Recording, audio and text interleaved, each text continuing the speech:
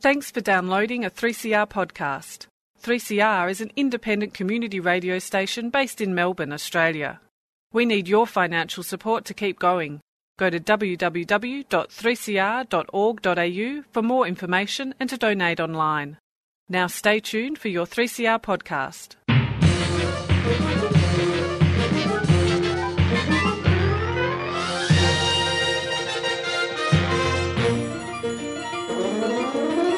Welcome to another episode of Lost in Science. Yeah, thank you, Manisha. I'm very excited. It is exciting. Claire, are you excited? I'm very excited, Chris. Go I feel enthusiasm. like Big Kev over here. Great. Sorry, that was a reference for people in the early 2000s. Guy's dead now. Thank you for that that news update, Claire. All right, yes, it is Lost in Science, where we talk about Science and other things, apparently. Yeah. And my name is Chris, and today I'm going to be talking. Well, I think we can have a couple of multi-part stories starting on this episode because I'm actually going to be talking about some dietary sort of science research news you may have heard in the news, and I'm getting a bit of a thing about what you should do when you hear these stories and how you can sort science fact from science not so fact. That's an easy way to say that. Yeah, it is. Are you Science gonna be not so promoting- fact. You're really just going to be like promoting the juice diet or something like that. No, I'm not going to be doing that. Are you sure? I'm pretty lemon certain. diet. Yeah. I'm pretty certain that's not what I'm going to be doing. No, so for today's, there was a report a few weeks ago about whether potatoes are bad for you or not. And so I'm going to be looking at that study as kind of a case study in how you should treat these reports and take them seriously or not, as the case may be. What about, my tendency to turn a blind eye to anything that says that potatoes are bad? We'll get into that. You just have a personal bias. We'll against discuss these those things. aspects You of don't it. trust it. You don't trust these stories. Well, I'm actually talking to Lisa Bailey in Adelaide. She's Cool. so she runs Cinema, which is the International Film Festival, and it is going to be Cool. Yeah, it's going to be big. They had 1,300 entrants this year. Jeez. Yeah, So and international science films. international science films. Yeah, they have Nice one. shorts, they have documentaries, they have full length feature films, everything like that. Wow. Experimental. Yeah, and she's going to be telling me a little bit about it, what got in, and they are simultaneously going to be playing the program around Australia on the Cool. 18th of June. So, Ooh.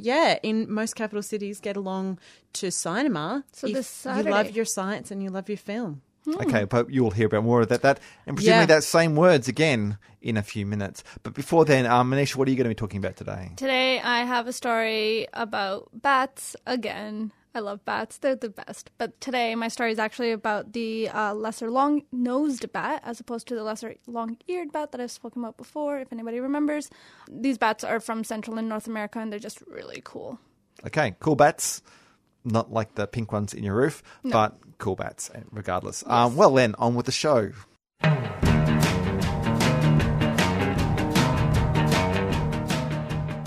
Okay, so we are on Lost in Science talking about potatoes. Claire? Potatoes, fry them, boil them, stick them in a stew. Thank you very much. Jeez.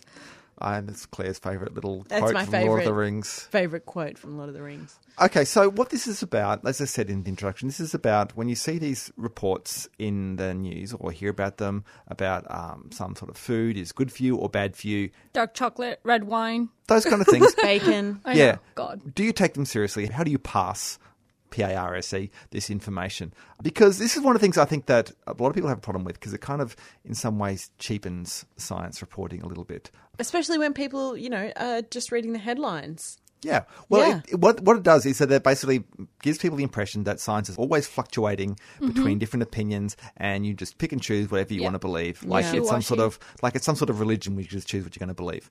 And science shouldn't work that way. So we're going to look at what you can actually do. And I'm going to use this as a particular case study because a lot of people are interested in it because people are interested in potatoes. Okay, so look, I'm going to go through some points to be mindful of when you hear these kind of things. So this is as I said, this was in the news a few weeks ago. I think May 17th it came out. It was based on a study that was published in the British Medical Journal that was called Potato Intake and Incidence of Hypertension, Results from 3 Prospective US Cohort Studies. And it was a study, or as the news report said, that tried to say that eating potatoes will give you high blood pressure. So this, of course, led to a lot of news reports saying eating potatoes is bad for you, and then also the predictable backlash news report saying, no, potatoes are good for you. We don't believe that. So we're going to go through, like I said, some of the points. The first point I would say is whenever you hear these kind of studies, just be skeptical in general. Okay, Yeah. I think it's going to be the main point here. Be critical. Yeah, critical thing, but just generally be skeptical. It's very rarely that there's going to be a completely change of view of diets from one single study.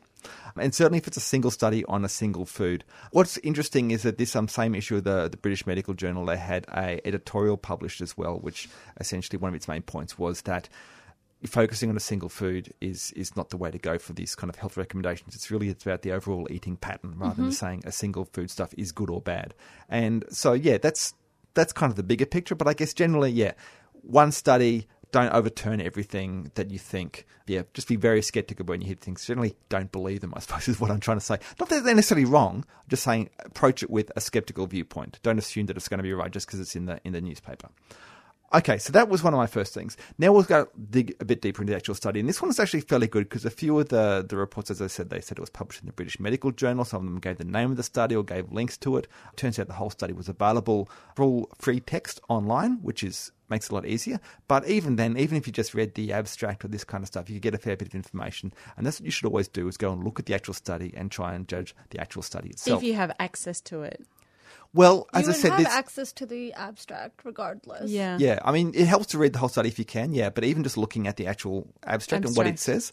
So one of the first things is this type of study. It was what's called a prospective cohort study. That's actually in the title. I may need to look up what that means. Yeah, but I have no clue. What it essentially means is a prospective cohort study is where you get a cohort, which is like groups of people, and you try to study a particular outcome before they have it.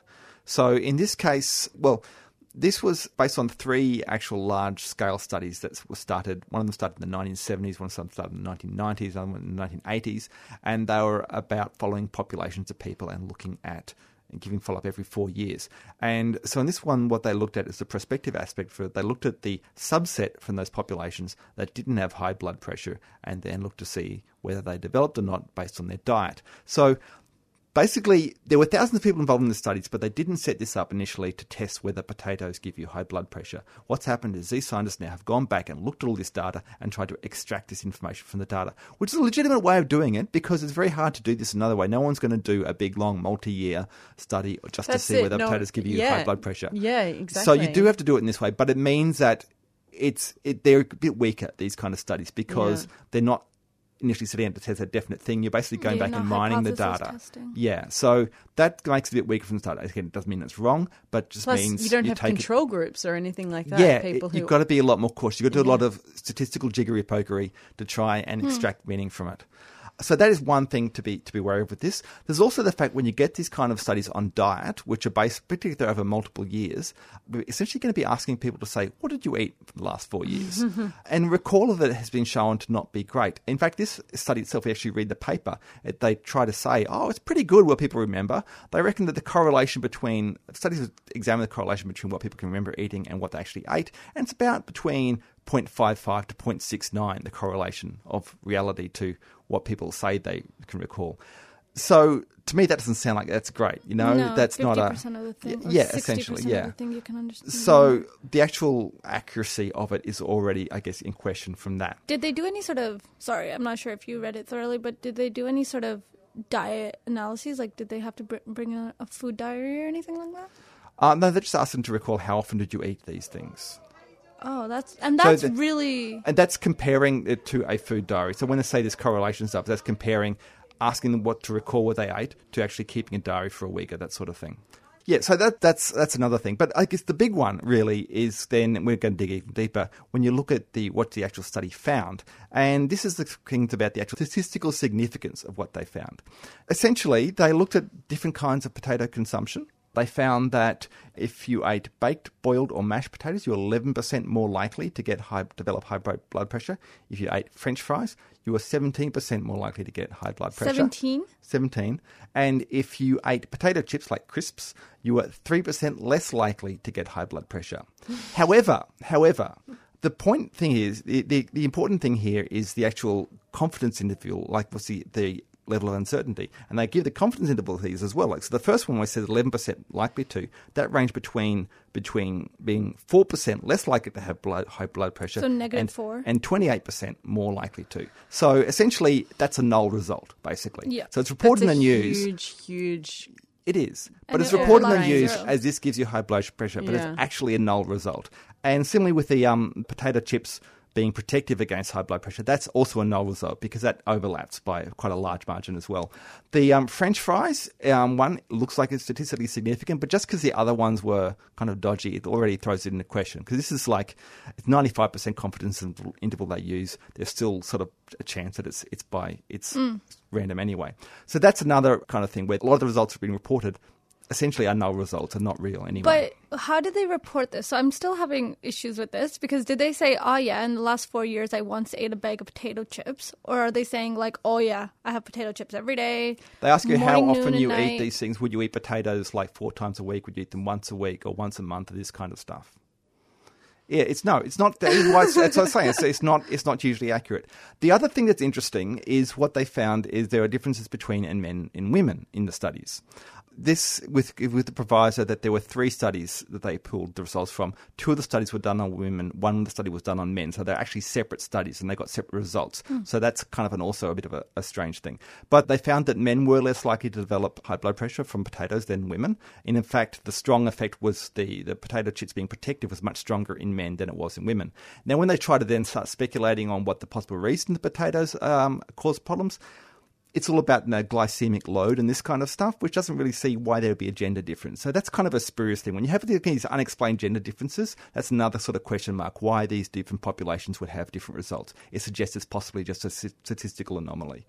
And when they try to also explain why the potato crisps would be protective, they suggest that it could be because maybe they're fried in polyunsaturated oils, which then suggests, well, maybe it's just the whole thing's about the fat that's used in it. And even though they try to correct for fat, the only way they're doing that is by asking people to recall what fat they had with their potatoes. So there's a whole lot of reasons why once you start to dig into the methods, it starts to sound, well, it's not going to be very likely. So, yeah, and this also wasn't a strong trend in like increasing amounts of potatoes with increasing amounts of high blood pressure either. So the trends weren't strong either. So if there's all these reasons, I don't think this is a great example that you should rush out and change your advice on potatoes. Now, one of the reasons they did this, they claimed, is because people were trying to say that potatoes will actually reduce high blood pressure because they have potassium in them. So on that ground, this study is worthwhile because it's saying, well, potatoes certainly don't seem to reduce high blood pressure, so that's not a good argument for doing it. But I don't think it's a thing that you can necessarily conclude from this that potatoes are going to be good for you. And some really good learnings to take when you're reading any other news article. Yeah. But this brings me to my final point that I want to emphasise, and this is for you in particular, Claire. Oh, really? Great. I said you've got to be sceptical of these studies. Also be sceptical of yourself. And if your gut reaction to a study that potatoes are bad for you is to say, I like potatoes, I don't believe it, that's when you've got to really question. Look at these objective measures, look at the statistical significance, look at the methods and those sort of stuff. But yeah, don't just decide based on your own preconceptions. What if I say, I like potatoes and I don't care if they're bad for me?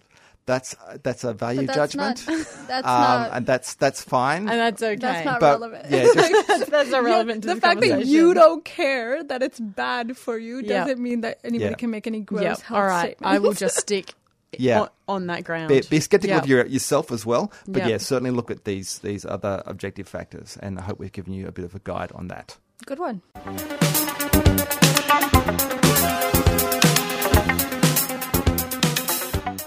This year, audiences around Australia will have the chance to see some science on the big screen at Cinema International Film Festival, spelled SCINEMA. I have on the phone with me Lisa Bailey from Australia's Science Channel, who are presenting Cinema this year. Welcome to Lost in Science, Lisa. Hi, thanks for having me on.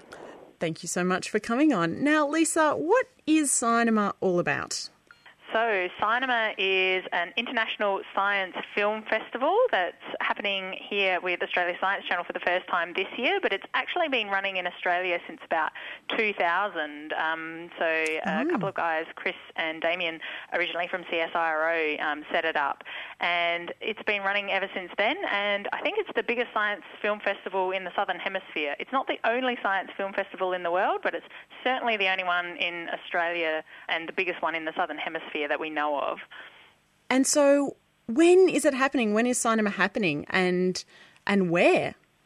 Yeah, so there's screenings happening all around the country on Saturday the 18th of June, so you can head to our website and I can give you the details for that later if you like. Yeah, absolutely, and we can put it on our website as well. Cool. Yeah, so people can go there and book tickets. There's venues in each capital city except Darwin. Sorry, Darwin, you're not included this year. But everywhere else, you can come along. And Saturday evening screenings, and the program will run for about 2.5 hours. And we've got a whole bunch of different types of films covering lots of different types of science. There's a bit of biology. There's a bit of, how gadgets are going to affect our lives. There's a little bit about Australian nature, some beautiful animals that have been discovered here in Australia, and a really interesting documentary on vaccination. What has been your particular highlight from the program? There's a couple. There was a lot of films that we had to get through. We started out with about 1,357, I think, was the final total films submitted. Oh my goodness! And you had to watch them all? It was incredible. Like, they've come from all over the world, basically, over 80 countries submitted films, and over a series of several weeks, actually. There was a small team of us in the office that narrowed them down, and then we had our final selection jury meet at the beginning of this month to make the final selections and narrow it down to the final 6 winners. And there's some additional finalists that we're also showcasing in the national screening program. I think one of my favourites, there's a beautiful short film that won the award for Best Experimental Film, which came out of a filmmaker from Poland, and she has actually used time-lapse photography to look at how plants move and sort of all of this secret life of plants that we never see at the time scale that that our eyes observe plants, but when you speed it up, they really do move and quite a lot. And she kind of juxtaposes this with a ballet dancer who's kind of following along with similar movements, and it's really beautiful. And it's just this totally hidden world of plants that we never get to see, really beautifully shown on screen. It sort of sounds a little bit like a less threatening Day of the Triffids. Yes, yeah, not quite as scary. I really like that one, and it's something that you don't think of. We've been really broad in what we like to see as a science film. It doesn't have to be, it's not all factual documentaries. There are documentaries in the program as well, but it's not all just factual documentaries. There's some lovely little short animations, some fictional stories and things like that as well. So, yeah. And the winners have been notified as well, so... They have indeed, so they all know that they've won. It'll be the first screenings in Australia for several of the films, and we're really excited to be able to showcase them. And is the 18th of June the only time people will be able to see the films? So the national premiere screenings are on the Saturday 18th of June, but then if you're not near a capital city or can't get there on the night, there will be the chance for people to host their own cinema screenings during National Science Week. So if you go to the Cinema website, you'll be able to register your venue, and your venue can be anything. It can be, it can be a school class, it can be some sort of, a library, it can be some sort of community group, or, even if you've just got a whole bunch of friends together and you decide you're going to, run a cinema screening in your house on Saturday night, you can do that. Register your venue, and then we will give you a password to be able to access a playlist during National Science Week where you'll be able to see the best of cinema films. And National Science Week is happening around the middle of August, isn't it? Yes, so it takes place from the 13th to the 21st, I think, this year. But, if it's anything like National Science Week here in South Australia, it tends to kind of bleed over into most Yep. of August. So yeah, but that's a really good way that organisations all around the country can get involved in National Science Week in a really kind of easy way by hosting their own Cyanema screening. So we'd love to see them happening everywhere. I've actually already had inquiries from someone who runs an Antarctic base station who wants to host a Cyanema screening. That's amazing. Yeah, which is really, really cool. So I have to, there's a bit of, technical things to make happen to be able to screen a film in Tasmania, in Antarctica, because it has to go through their IT department in Tasmania and send it down via satellite and all that kind of stuff. So, Wow. I almost wonder whether it would be easy just to send a hard drive down. Yeah, well, maybe, although I guess it's not that easy to physically get there either. Oh, yeah, of course. There isn't a mail, maybe via Albatross or something. Yeah. But that'll be really, really cool. So I think that will be the first time there's been a Cyanema screening in Antarctica this year. That is totally cool. And Lisa, why is it important to run a specifically science-based film festival? Yeah, well, here at Australia Science Channel, we love getting people enthusiastic and interested and engaged in stories about science. And one of the ways that we like to do that is by kind of putting science in places where you might not normally see it, or in arts festivals, or using music or film or art to kind of engage people in science stories. So whilst I'm sure that there's a lot of people who are already into science that would like to come see a science film festival, it also hopefully appeals to people that just like going and seeing films and might see different types of film festivals, and this one happens to be a science one, and so that's a way that you can reach kind of those new audiences. So that's one of the reasons that we do this, and also we just really love seeing beautiful science on screen. Absolutely. Lisa, I can't wait till the 18th of June, and I'm also looking forward to hearing about how the film festival goes in Antarctica. Yeah, I know. I can't wait to see pictures. I want to see pictures of penguins watching. That's the dream. Thank you so much for joining us on Lost in Science. Great. Thanks for having me. So, the lesser long-nosed bat.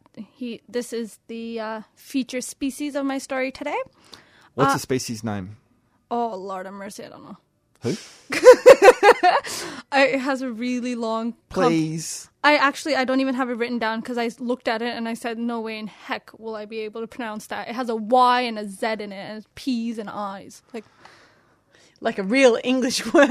Like a real Latin word. Yeah. I really don't have it. If you want to pull it up right now. Yeah. Look, no, I think listeners, you can find out for yourself and then use it in Scrabble, I reckon, will be the recommendation there. Jeez, it's, yeah. When you're playing Latin Scrabble. Or you tell people it's you a bat. It's fine. it'll be in the dictionary. Contentious Scrabble rules, Chris. Oh, Very contentious. Let's play Science Scrabble. You can only use scientific terms and species names. That is Jesus awesome. Christ, Yeah, I would okay. lose. But you have to have, triple the tiles. because- Rattus. Well, you can't put a space in there. You can only have one Rattus. But how about the period, the R dot Rattus? Ooh, I don't. Well, how you can do a dot in... Well, So you in just Science pretend. Scrabble, you get dots. Yeah, and you get 30 tiles at a time because you need it. You need it. How 20 else- X's. I know. And how else will you get 50 the million Ys and the eyes. S's? This needs work. Anyway, this bat. Anyways, okay, so the lesser long-nosed bat, scientific name for you all to find out, is a species of bat found in Central and North America. It's listed as vulnerable under the IUCN. And these bats are really super cool. They're really interesting. And one of the reasons that they're really super cool is not just because I love bats and I want to cuddle all of them. And they can fly. Yeah, only mammal that flies, done. That's it. That's all. it. That's all that That's it all they needs. need. But yeah, these guys are really, really important pollinators in their environment. As some of you might know, bats are incredibly important pollinators in general. So all bats. In fact, even So they did the job that bees do they? yeah, basically. So the same way that bees will share the pollen across. So when everyone complains Plants. when the bats go to a fig tree and they eat all the figs and then crap all over the cars. Yeah. So what We should be thanking the Because bats. those bats are going back to their hive and making bat honey out of figs. That's how it works. That's how Yeah. pollination good works. science, Chris. Do Good bats make science. honey? No, bats Okay. do not make honey. They just make guano. Right. And that's fun. Don't put- Honey equals don't- guano. Don't put guano on your toast, folks. Well, like, honey's like bee vomit, so really, like, hey. But anyways, back to the bat. So what I was going to say is that when the bats are eating the figs and pooing everywhere, you shouldn't be mad because much of our Australian landscape has been molded by bats because the bats really populated and then disperse seeds everywhere, and then we have all this lovely landscape. So Yeah. love the bats. Love the bats. Go bats. Okay, anyways, back to the lesser long-nosed bats. That was just general about bats in general. Lesser long-nosed bat is a nectivore and a frugivore, which means that they feed on nectar and they feed on fruits. And in fact, they can actually consume 1.5 times their body weight in nectar in a single night, which, Isn't much because they're small. hey, Isn't but by comparison, So did you you say tried to 1.5 times? their body weight. So how do they fly then when they Because consume? they're fat. Right. They roll. They don't actually fly. Like by the end of the night, you just see them rolling their around. tummy's like scraping the ground as they're trying. Yeah, Seriously, they can't is fly a at the end of the lie. night? That is a lie, everyone. That Oh. is not true. So they can fly. They can fly. Okay. They can fly quite happily. Thank you. The lesser long-nosed bat, it's known to range across Central America, and their southern extent of their range is down in the southern parts of Mexico and into Guatemala, El Salvador, and Honduras. And the northern part of their range is up towards Arizona and New Mexico in the United States in the Sonoran Desert. So in the winters, they roost down in Mexico, and in the summers, the females actually migrate across the Sonoran to Arizona or around Arizona to their maternity roosts, and then they give birth there. To make this journey, the bats time the migration with the flowering of the cacti in the desert. So as I mentioned before, they can consume 1.5 times their body weight in nectar. So for a mass migration like this, not only are they traveling in massive numbers, but they're also commuting thousands of kilometers across the desert.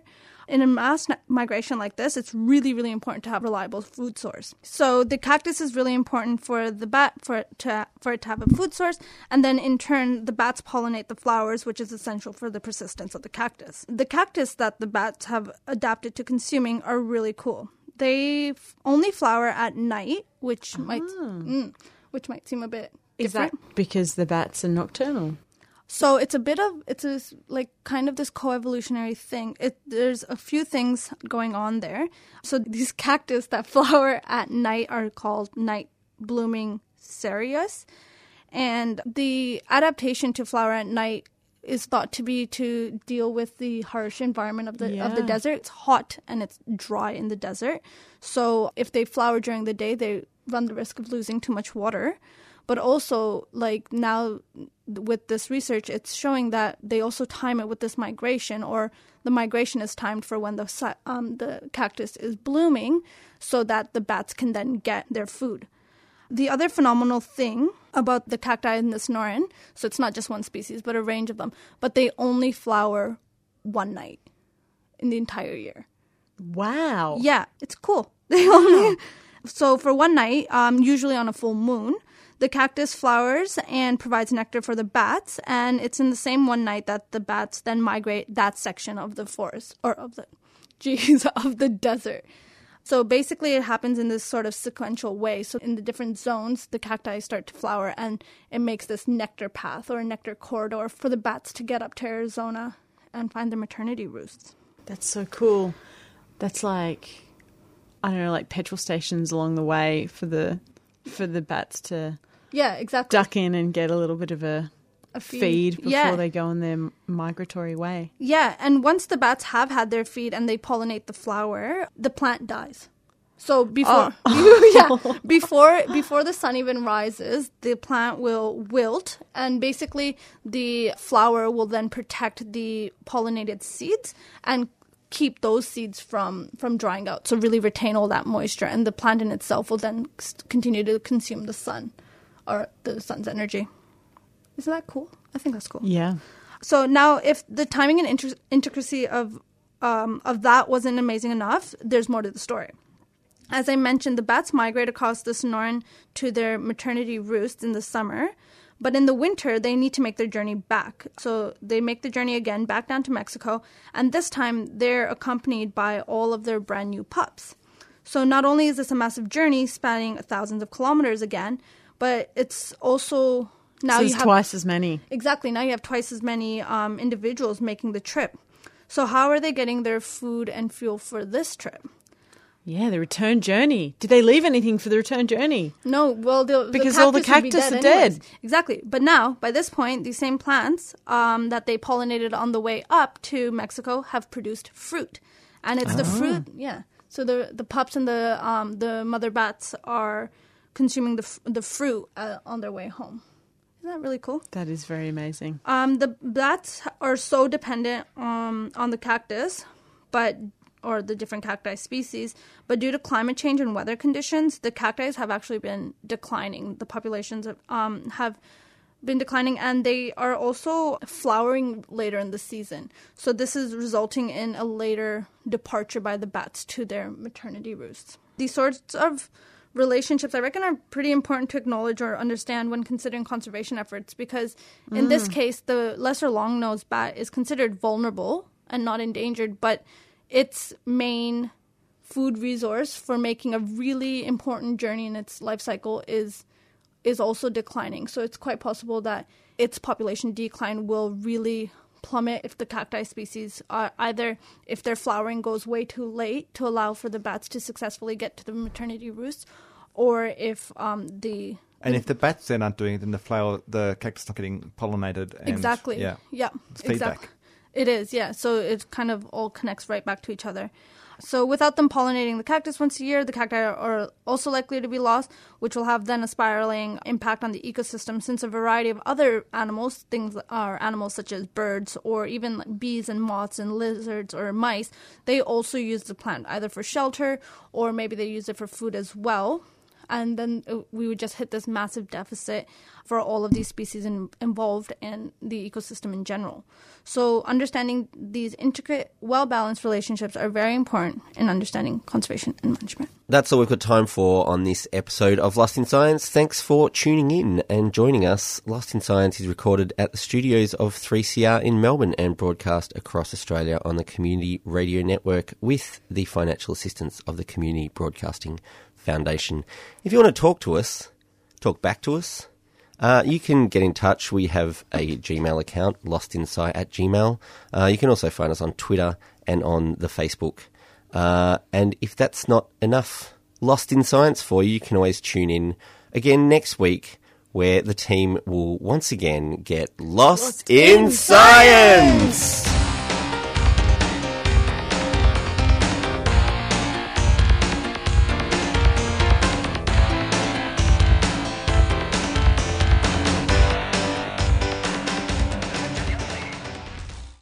Thanks for listening to a 3CR podcast. 3CR is an independent community radio station based in Melbourne, Australia. We need your financial support to keep going. Go to www.3cr.org.au for more information and to donate online.